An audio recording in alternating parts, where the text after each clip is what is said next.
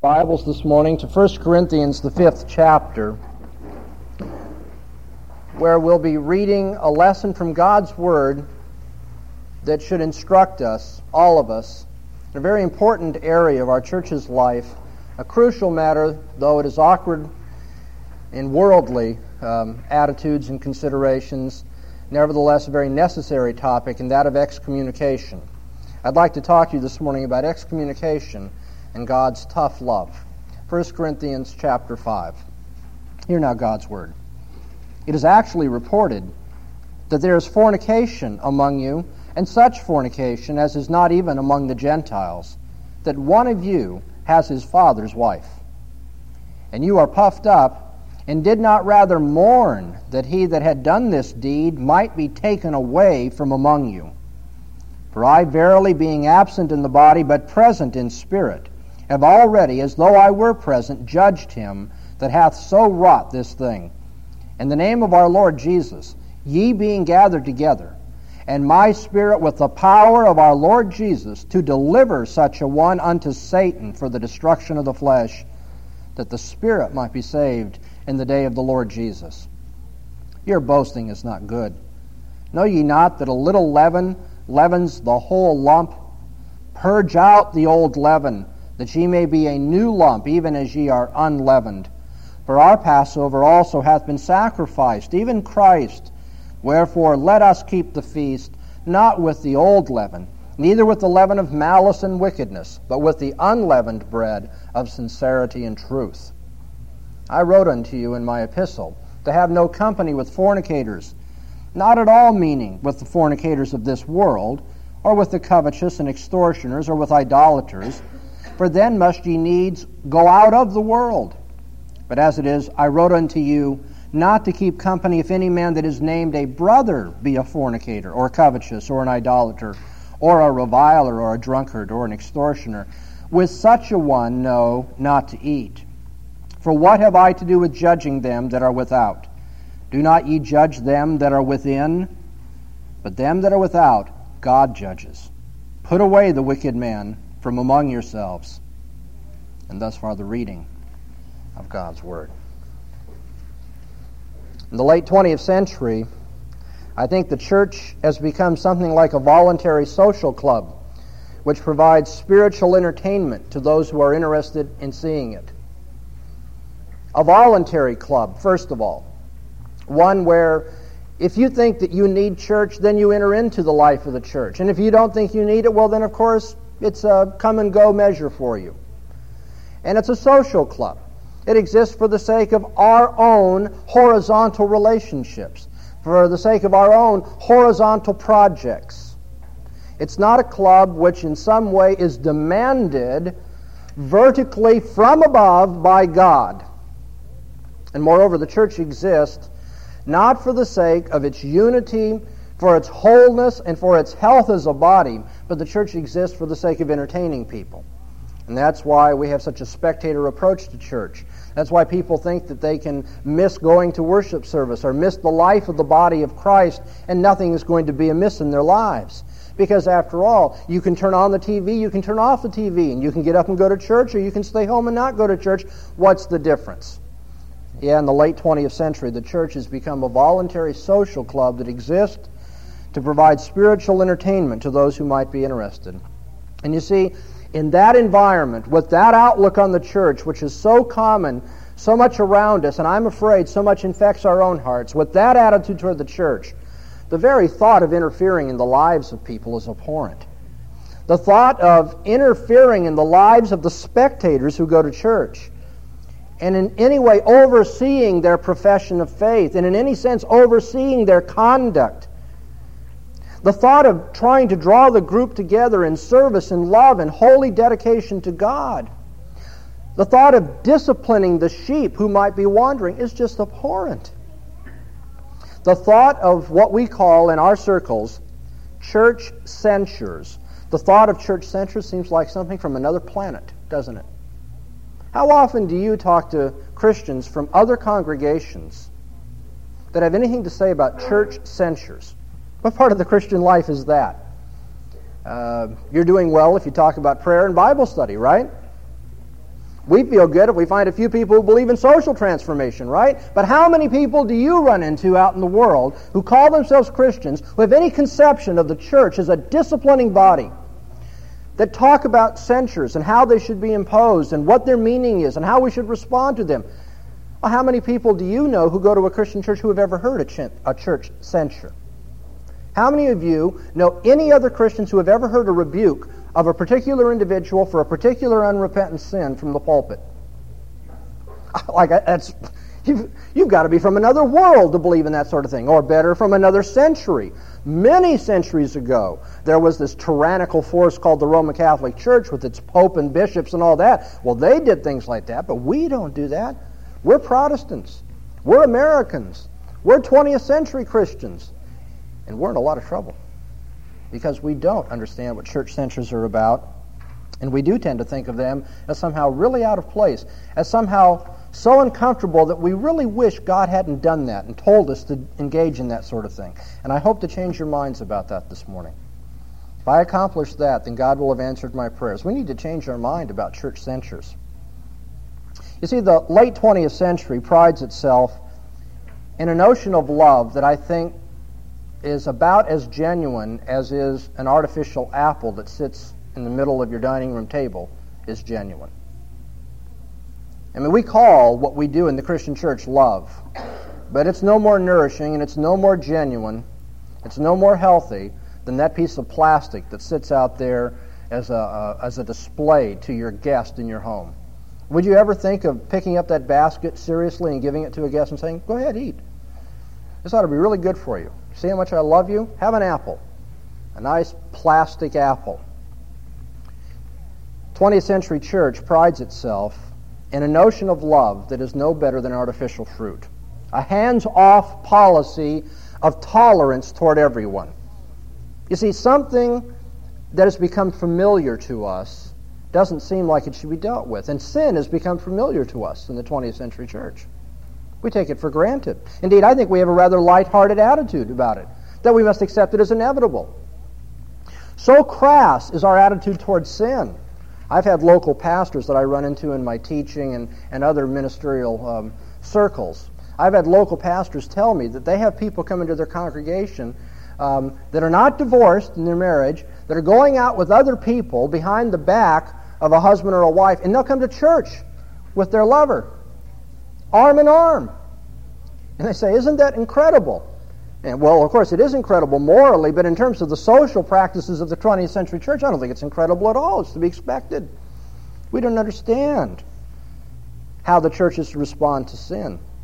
We keep talking about love, so-called love, and that leads us, we think, to mind our own business, to never rock the boat, to never confront anything unpleasant or do anything that might seem judgmental.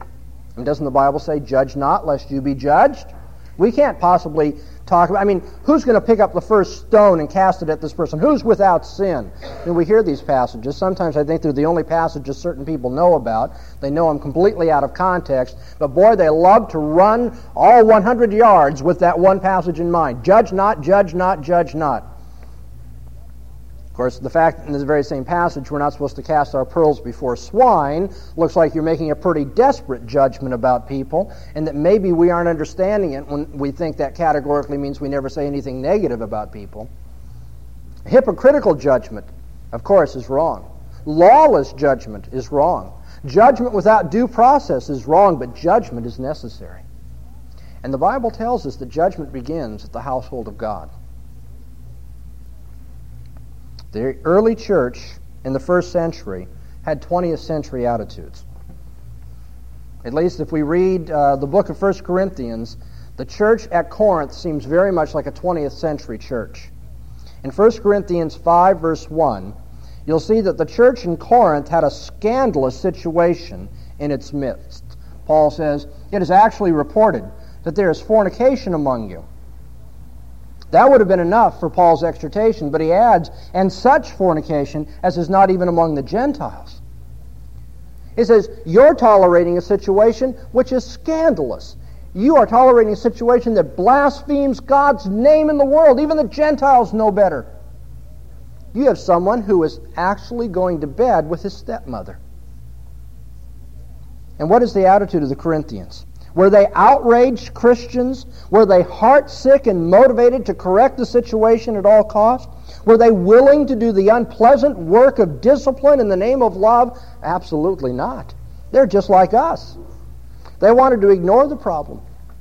They hoped that if they just looked the other way, that maybe it would disappear. In fact, they prided themselves in their loving, tolerant, congenial ways.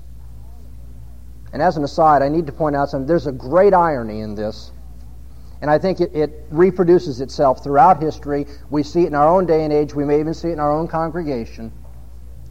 When we decide to show a form of love that is not biblical, then it turns out that the true measure of love is not to be found among us. You see, they wanted to be so congenial toward this fornicator. They didn't want to rock the boat. They didn't want to say anything. They thought that would be divisive.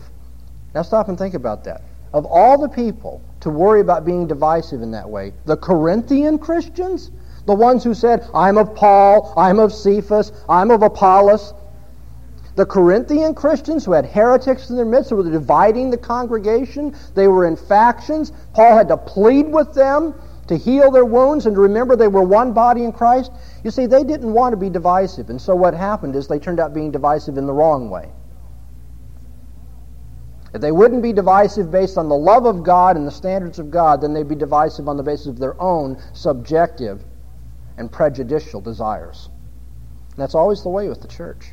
A church that thinks that it's big and congenial and happy, and we don't have discipline because that would be unpleasant, has all kinds of unpleasantness. But of course, we play a nice outward game. We have a nice cosmetic about how congenial we are.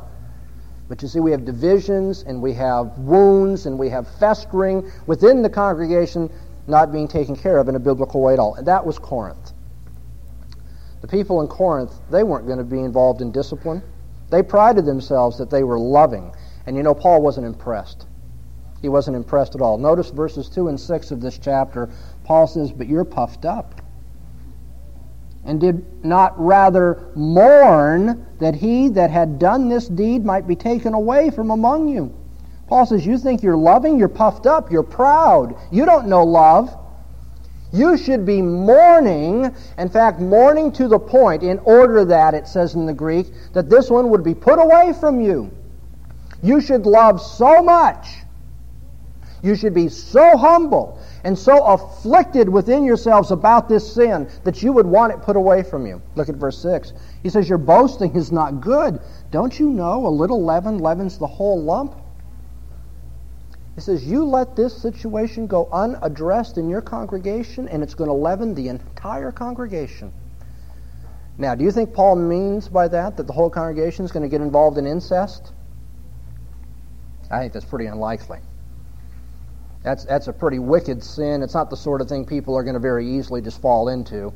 You know, it's going to become a public spectacle, everyone running out to find a member of their family to go to bed with. That isn't what Paul means. Paul says this attitude is going to leaven the whole church, that you can sin and get away with it. It doesn't make any difference. That we're perfectly safe because we call ourselves Christians. We may have signed a decision card. We may be a member of a church. So we can sin and God's going to tolerate it. God's people tolerate it. I mean, here, look, there's an incestuous fornicator. The church doesn't say anything about that. So why should I worry if I gossip? Why should I worry if I have a hateful attitude toward my neighbor? Why should I worry if I have racial prejudice in me? Why should I worry about this, that, and the other sin when the church doesn't take a public stand to get the leaven out? And Paul says, you are proud. You don't love God. And you don't love God's people. And you don't really love the offender when you act like this. Remember Hebrews 12:8, but if you are without chastening, then you are bastards, not sons. Paul says the way you're running the church there in Corinth indicates that you're willing to be bastards. You don't want to be sons and daughters of God. You don't act like that. See, we have to understand that to be God's people has always meant to be a disciplined people. It has always been true. At the time of the Passover, when God is calling His people out of Egypt, out of the slavery that represents our sin and bondage, as He is redeeming them, as He's bringing them in the Exodus out from that, which is a model of our redemption. At the time of the Passover, he said, you are to get the leaven out of your homes. When the Israelites were to remember the Passover, a remembrance of their salvation, their deliverance from death, and their deliverance from slavery, God required them to go a week of purging. The Feast of Unleavened Bread had to precede the Passover itself. Because you see, to be God's people means to be a purged people. To have the leaven of malice and wickedness taken away, that we might truly rejoice in the Passover Lamb. As God's people, looking back upon that which is in types and shadows, a picture of the Christian church, we should remember too that we don't come to the Lord's Supper and we don't celebrate our sacrificial lamb. We don't come to our Passover feast without having first purged the church. The leaven must be removed, or we aren't God's people. Okay, at the time of the Passover, we see that model of purging. We see also in the leadership of Moses. You think those slaves would have gone anywhere without the oversight of Moses? Well, what did Moses cry to God for? What is it that was upon Moses' heart as he tried to lead the people? Do you remember what Moses' cry was? He says, God, I need judges. I need helpers.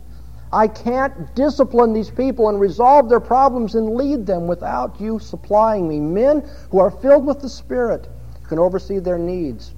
And Moses, as he's about to die, prays that God will not leave Israel as sheep scattered without a shepherd. And God raises up Joshua to take the place of Moses and leading God's people in the right paths and uniting them and defending them. Move ahead in Bible history. You remember the story of Micaiah the prophet in the days of Ahab and Jehoshaphat? How Micaiah was thrown in prison because Ahab, the king in the northern empire of Israel, didn't want to hear all these negative things that Micaiah had to say.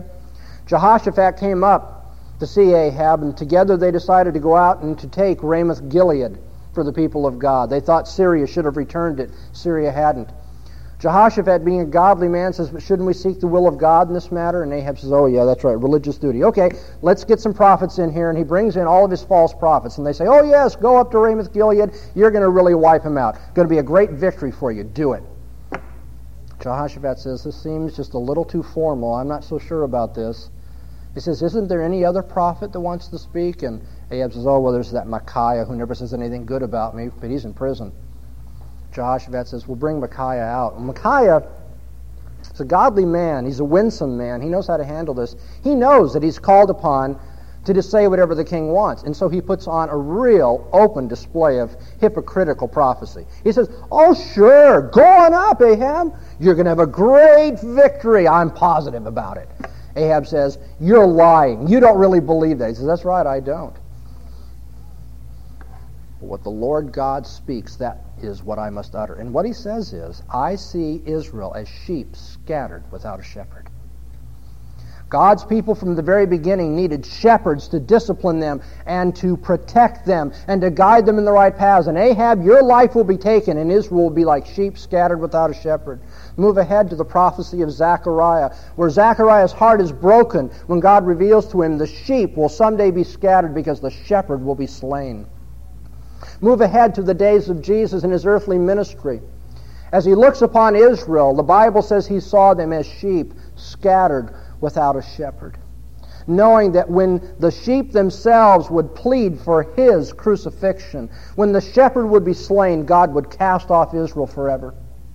And they would be sheep that now would go astray, and God would say, so be it. Since you wouldn't have my way, have your way. But it shouldn't surprise you that if God's people have always been a disciplined people in this way, that even though Jesus sees Israel going its way and being scattered without the shepherd, that after Jesus rose from the dead, he restores Peter. And what does he say to Peter? 3 times he says this to Peter. This is the burden of Jesus' message to Peter. He says, tend my lambs, shepherd my sheep. They need that. And Peter, in 1 Peter chapter 5, understanding very well that message of Jesus, then gives this exhortation to those who would rule in the church. The elders, therefore, among you I exhort, who am a fellow elder and a witness of the sufferings of Christ, who am also a partaker of the glory that shall be revealed. Tend the flock of God which is among you, exercising the oversight, not of constraint, but willingly, according to the will of God. Peter says, it is necessary that God's people be disciplined. They are sheep in need of a shepherd. It breaks the heart of God and God's leaders when the sheep are scattered without a shepherd to take care of them. Jesus, in the Great Commission, indicates how crucial church discipline is, it seems to me, when he calls those who will follow him disciples. He says, go and make disciples of all the nations. A disciple is one who willingly places himself under the discipline of a master. Jesus says, go find those who want to be disciplined, who will put themselves under the master. And the Bible tells us that Jesus Christ, who is the Lord of the church, the great master of the church, has appointed a government in his church by means of overseers who are to rule the household of God, and they are to rule it in session with the Lord. In Matthew 18, verse 20, where Jesus speaks of the church disciplining people, he says, lo, where 2 or 3 are gathered together in my name, I am there in the midst of them.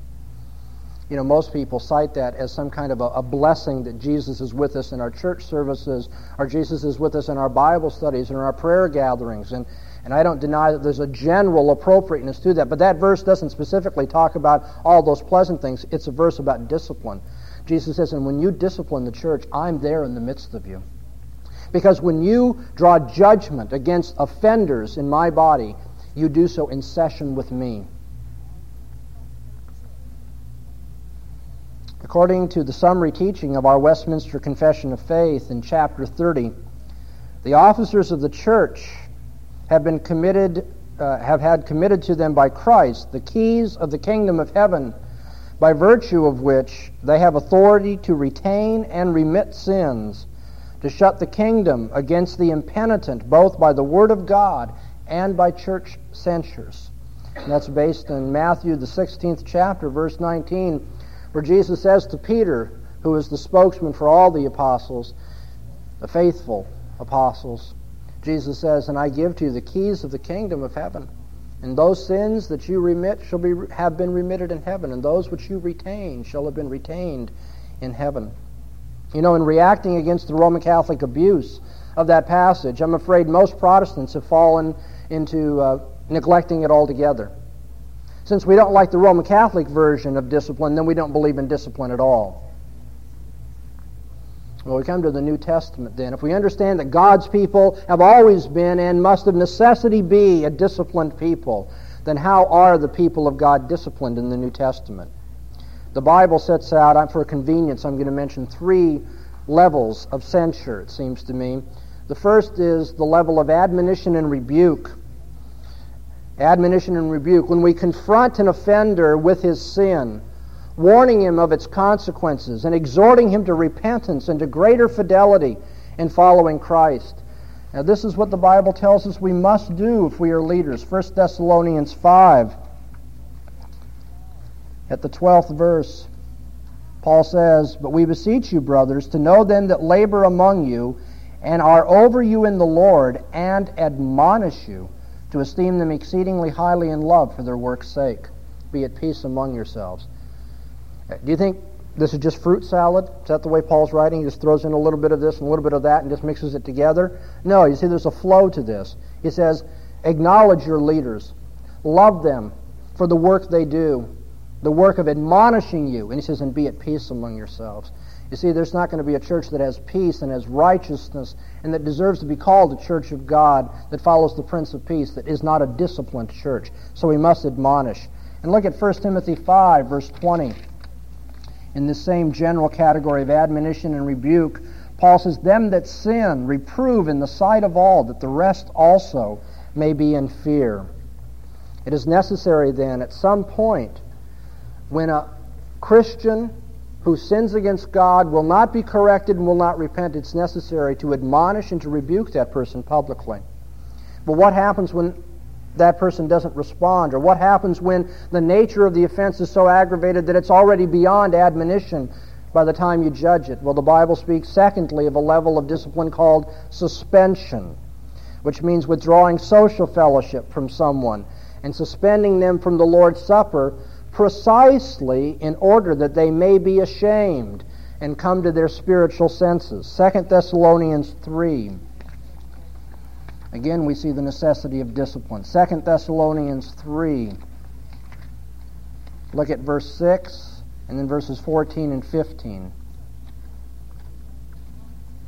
Now we command you, brethren, in the name of our Lord Jesus Christ, that you withdraw yourselves from every brother that walks disorderly, and not after the tradition which they have received of us. This is a command in the name of the Lord that you do this. Verse 14, and if any man obeys not our word by this epistle, note that man, that you have no company with him, to the end that he may be ashamed, and yet count him not as an enemy, but admonish him as a brother. At this point, he has not been put outside. He's still considered an insider. He's still considered a brother, but you admonish him and you shame him by shunning him publicly and not allowing him to come to the Lord's Supper. But if, even after that, with all of our admonitions and all of our prayers, and even with the shameful situation of being suspended, if an offender has not shown repentance, then there's no option left to the church but to proceed to the highest form of censure, to proceed to excommunication, which our book of discipline calls a solemn declaration by an ecclesiastical judicatory that the offender is no longer considered a member of the body of Christ. Excommunication is a sentence that originates in and is approved by, supported by, authorized by the Lord Jesus Christ. In Matthew, the 18th chapter, which I'd like you to turn to, you may want to keep a finger in 1 Corinthians 5, but in Matthew 18, Jesus tells us at verse 17, and if he refuse to hear them, tell it unto the church. And if he refuse to hear the church also, let him be unto thee as the Gentile and the publican. Excommunication is required by Jesus. When someone will not hear the church, he says you must consider him a heathen. You must see him as outside of the body of Christ. And so our book of discipline says that excommunication is the most severe form of censure and is resorted to only in cases of offenses aggravated by persistent impenitence. And one of the biggest misunderstandings of excommunication that we've ever seen in the history of the church, and one which I think probably lies in the background of so much misconstrual of it in the 20th century Protestant church, the biggest problem we have is in thinking that, well, excommunication means certain people think you're so sinful that you just can't come to church anymore. Oh no. There's no sin that can't be forgiven if someone is repentant. Excommunication takes place not because of the nature of your sin, but because of the nature of your incorrigibility. You see, someone may even engage in incestuous fornication and can be restored to the Church of Christ. You might like to know that in 2 Corinthians chapter 2, Paul speaks of this one who is being excommunicated as being restored to the body of Christ. Excommunication is supposed to work that kind of restoration and make it possible.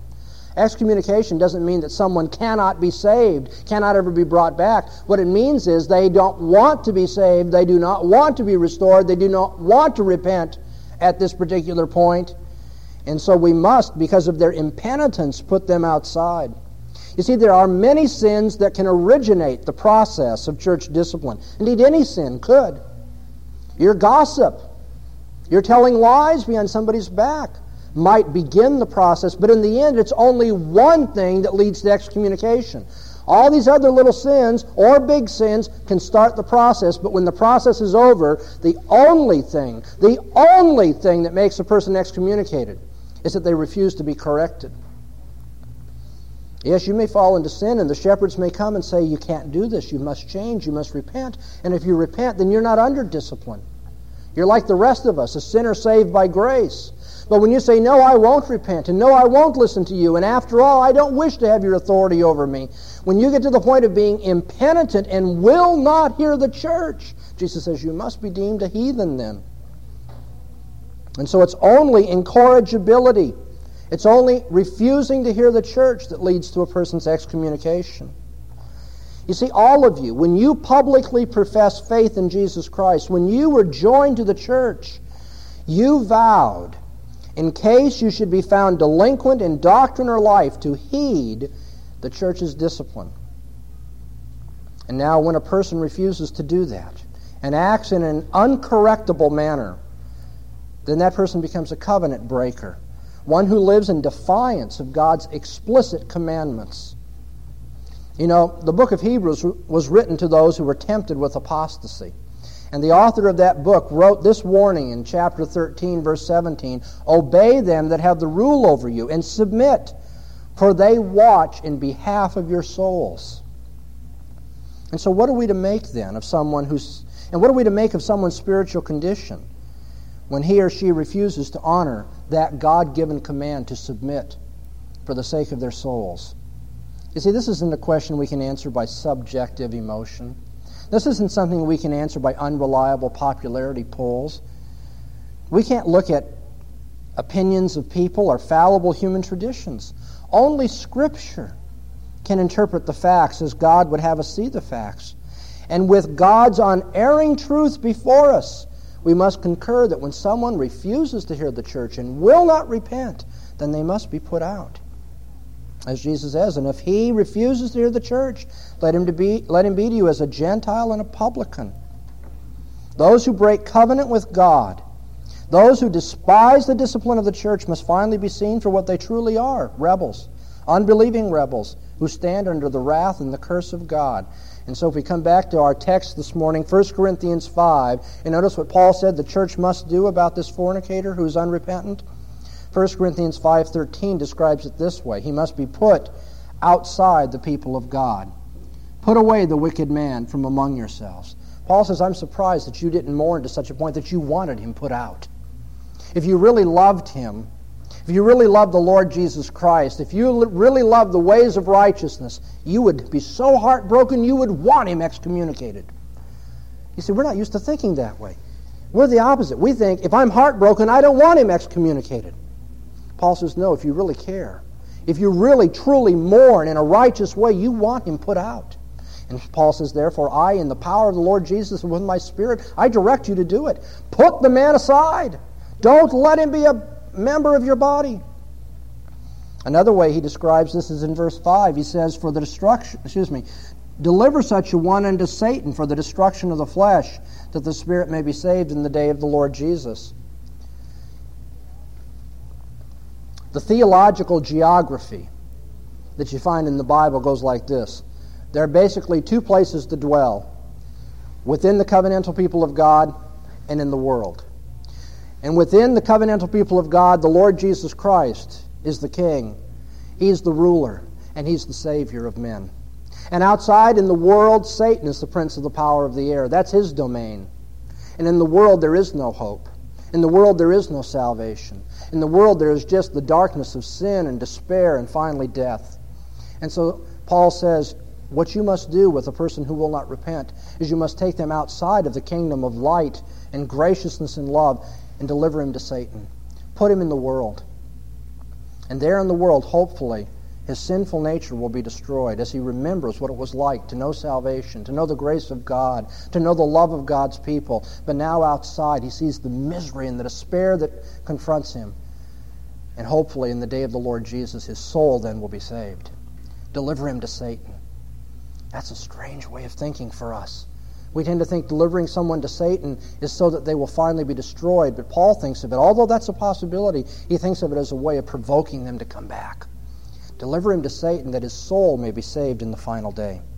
And then one more way Paul speaks of this in verse 7. He says, purge out the old leaven, that you may be a new lump even as you are unleavened.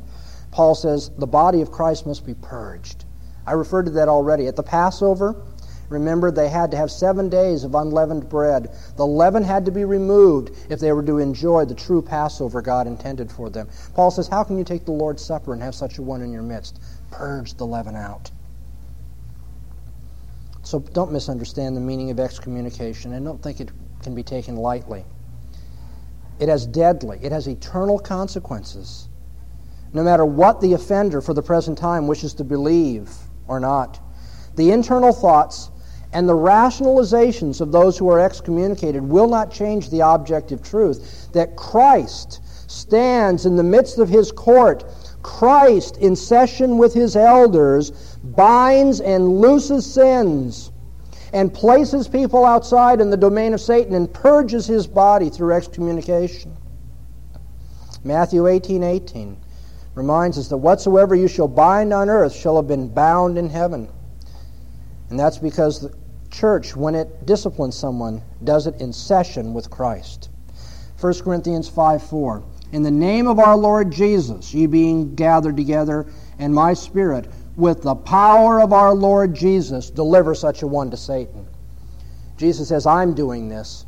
You're only my instrument. It's with my authorization that you engage in an excommunication. So consider what that means. To be justly excommunicated by the Church of Jesus Christ is to face the eternal wrath of God because of your unrepentant heart. To be excommunicated is to be marked out for eternal condemnation. It is, in a sense, to be publicly apprised that you will be sent to hell forever by God. And you see, that's not a matter of interpersonal squabble and debate. So many people think, people couldn't get along, and those who had the upper hand excommunicated. Oh, no, it's not. It's the Lord Jesus who excommunicates, and that justly by the procedures of his word. This isn't simply a matter of leaving a social club. This is a matter of being judicially placed under doom by Christ himself through his session. And all the rationalizations in the world will not save you in the face of Christ's condemnation. And it's his condemnation that the government of the church pronounces. And so you see, if you are excommunicated, in a sense, you don't need to worry or wonder anymore what the verdict of God will be on the final day. On that great and final day of judgment, the church has already warned you of where you're going to be. Think of it this way.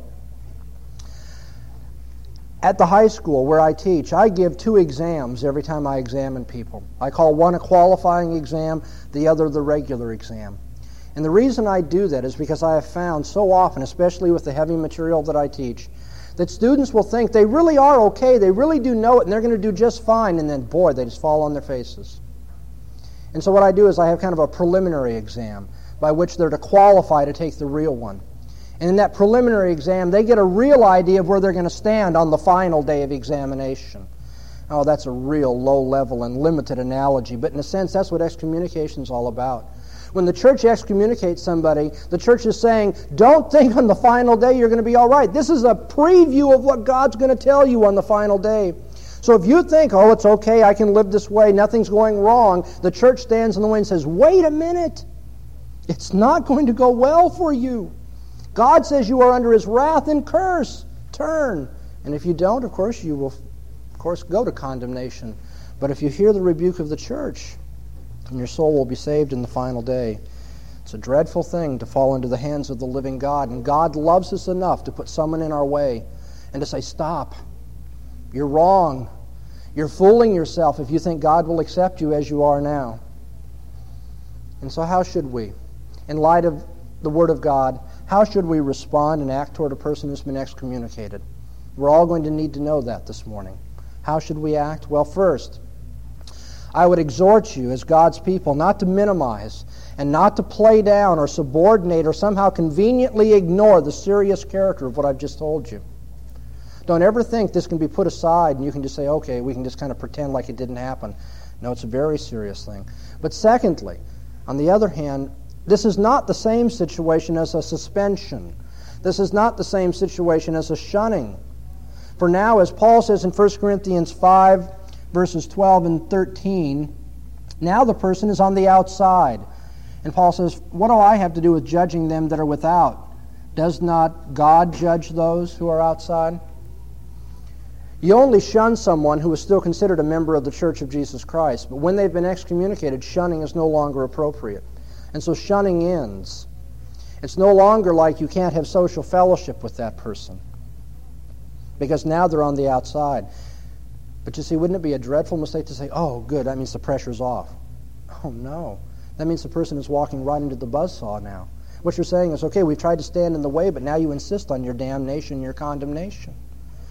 Now we don't shun you socially as though you're a member of the church and we must put you to shame. Now we say you've been put to shame. And the only hope we have is the same as we do toward the heathen, toward the publicans and sinners, that in some way our contact with you might bring you to conversion. See, things are not restored to normal as though nothing has happened. Now all of our social contact must be with a sense of spiritual alienation, with a sense of the danger that person is in.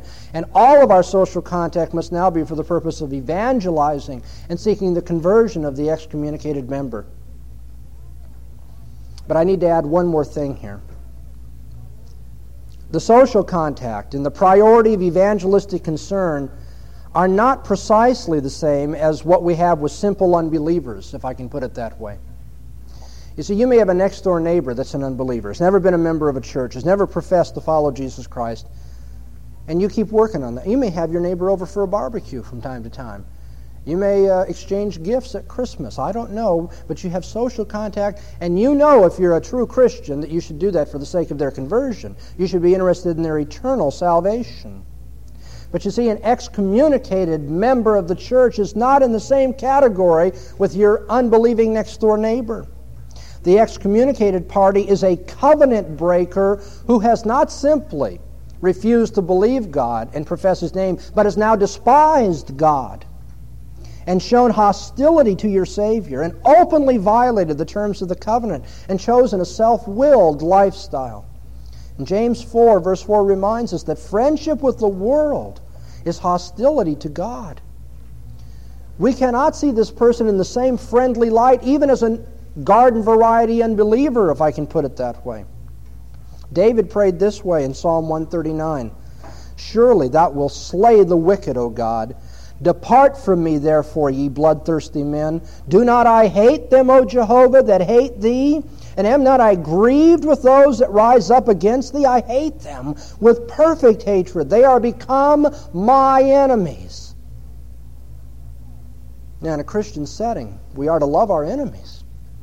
We're to love them for the sake of Jesus Christ and to seek their salvation. But you must remember that those who have become enemies of God are not treated simply as your garden variety unbeliever. You've got to... a member of our augmented session suggested this to me at some point in the recent past, and I thought it was helpful. He said we must find the excommunicated party detestable, even as we seek their conversion, keeping in mind the insult that they have directed at the Savior. The analogy was put that if you had a next-door neighbor who had never been a Christian but has come to the point of vilifying the name of God and openly despising the gospel and telling you, "I don't want to hear what you have to say anymore," then, of course, you might still continue to evangelize them. And you might even have them over for a barbecue, but it's going to be a very awkward situation because now you don't have somebody who's just an open target for evangelism. You have someone who says, "I despise what you say. I don't want to hear it." And so let's remember that an excommunicated party may not be shunned anymore, may be someone who should be evangelized, whose conversion we should seek. And yet we've got to remember the history and the background and the dreadful seriousness of that person's situation. One other thing I need to say about what we should do in acting toward excommunicated parties, and that's that the session would recommend today, as we pronounce an excommunication, and I think it's appropriate any time that discipline takes place, that we might all engage in a time of prayer and fasting. If we really mourn and grieve our souls for these people, then let's fast before God and direct our prayers with intensity that He will use this discipline as tough love. You see, that's the purpose of a church censure, God's tough love. The Westminster Confession tells us in chapter 30 that the reason for church censures, it says they are necessary for the reclaiming and gaining of offenders, for the deterring others from similar offenses, for purging out that leaven which might infect the whole body, for vindicating the honor of Christ as well as the holy profession of the gospel, and for preventing the wrath of God from justly falling on the church, which allows His covenant to be profaned by notorious and obstinate offenders. First of all, the major reason for church discipline is for the sake of the incorrigible sinner, that he might be restored to the grace of God and the fellowship of Christ's people. That may seem very strange to us, that this heavy, negative judgment of excommunication against the person is really for his ultimate good. It is pronounced in the hope that it will turn him away from the path of destruction. So Paul says in 1 Corinthians 5:5 that we turn this person over to Satan that the spirit may be saved in the day of the Lord Jesus. Excommunication is tough love. It's not artificial love. It's tough love. Does a father love his son if he says, well, I've told you not to run in the street, but if you choose to, go ahead? No, tough love is willing to see the tears of the child when you spank the child and discipline the child for his own good, for his own ultimate safety and salvation. And so the church, looking upon its members, must love them in tough love, not sentimentality, not the artificial fruit you put out on the table, but the real thing. Think of it, if you will, as therapeutic medicine. Therapeutic medicine, the fact that it is going to heal the body doesn't mean it always tastes good and that it's fun, but it is therapeutic. The second reason for church discipline, according to our confession, is for the sake of deterring others from falling into similar offenses. As I said earlier, Paul says if you let this leaven run rampant, the whole lump is going to be leavened. You're all going to have the attitude you can be careless in your lives and in your profession of Christian faith.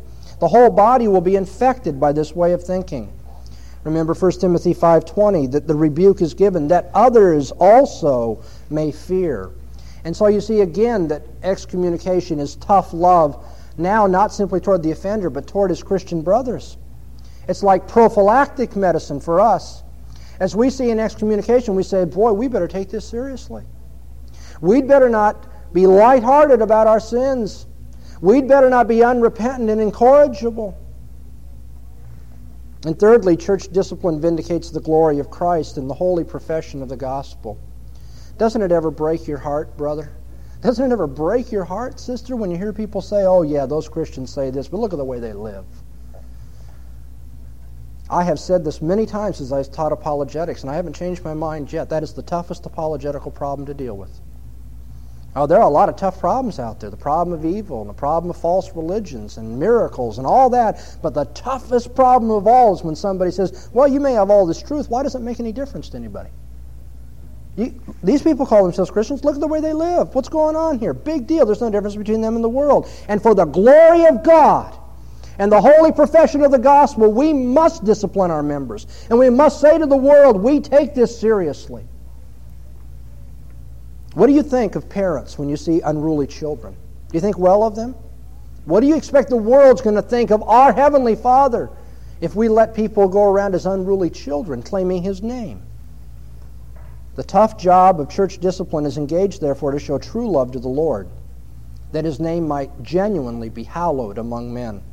And finally, according to the confession, the covenant people of God who refuse to take seriously the standards of the Lord and refuse to discipline themselves in terms of those standards will see His covenant promises turn into covenant curses against them.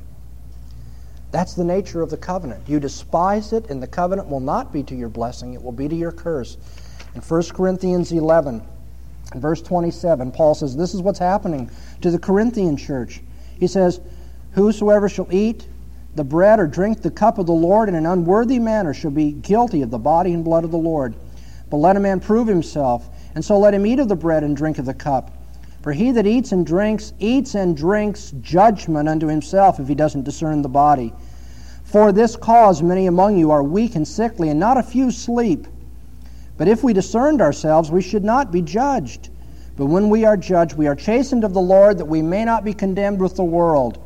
Wherefore, my brothers, when you come together to eat, wait one for another. If any man is hungry, let him eat at home, that your coming together be not unto judgment. And a church that takes the Lord's Supper and does not discipline its members is drawing people together every time they take the sacrament for judgment. Because God is a covenant-keeping God, and He's laid down gracious and wonderful, marvelous promises in His covenant. But when we despise His covenant and will not discipline ourselves, He says, and you come together for judgment. So our confession, as I think in most every case, is so eminently biblical. Why are church censures necessary? To show tough love to offenders. Why are church censures necessary? To show tough love to the church. Why are church censures necessary? To show tough love for Christ and His glory. And why are church censures necessary? To show tough love for the salvation of God's people on earth, that His wrath not break out against them. God's love, my friends, is not artificial sentiment. God's love is a tough love, a real love, a restoring love. And so must the churches be. Let's pray. Father, we need so badly to have our minds changed and our attitudes reformed, because we live in the midst of a people who don't take seriously your covenant and who do a lot of mouth service about your glory but don't really want to get down to glorifying you. We live in the midst of a people who can speak a great deal about love, but it's all artificial because it doesn't emulate your love and doesn't live by your standards. And so, God, save us today from our incorrect notions. Save us from our worldly emotions. Take away our pride and our being puffed up that we know better than you. And teach us by this exposition of your word the true meaning of love within the body of Christ. The tough love that we need to have for offenders and for each other and for you. Help us, Father, to change our attitudes and to reform our ways. And we ask in some way that you might bless us, as weak and as inconsistent as we are as your people, that you might bless us in terms of that covenant that you have imposed. That as we try, even in our faltering way, to live up to it and to its disciplining measures, that you would give us joy in the midst of sorrow, that you would strengthen our hearts even as we mourn, and that you'd give us the assurances of your promise to be with us to the end of this age, to bless us and strengthen us and give us victory in your name, because we've been willing to pay the price and do as you say. Give us truly a tough love, sanctioned by your word. For we pray in the name of our Savior, Jesus Christ. Amen.